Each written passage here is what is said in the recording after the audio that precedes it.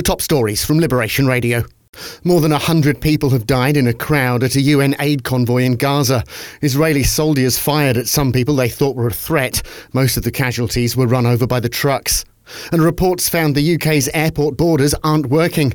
It says staff manning e-passport gates are often distracted and lack basic equipment. 2 more reports are due to be released in the next couple of months. In the islands, the Co-op's members have voted against changes proposed by its board. Special meetings were held in both Jersey and Guernsey to try to change the appointment terms and length of service of directors. A new board will be elected in May. Jersey's new first home buyer scheme's now up and running. First Step will contribute up to 40% of the price of property. The £10 million budget will help around 60 people get onto the property ladder. The Channel Islands Lottery wants your feedback. They've launched a survey to find out the public's feelings about gambling and what changes they'd like to see. And there are new plans to bring back Bergerac. Scripts have already been written and filming could begin in the spring. Jersey's government's been asked to invest nearly £2 million to get the project off the ground.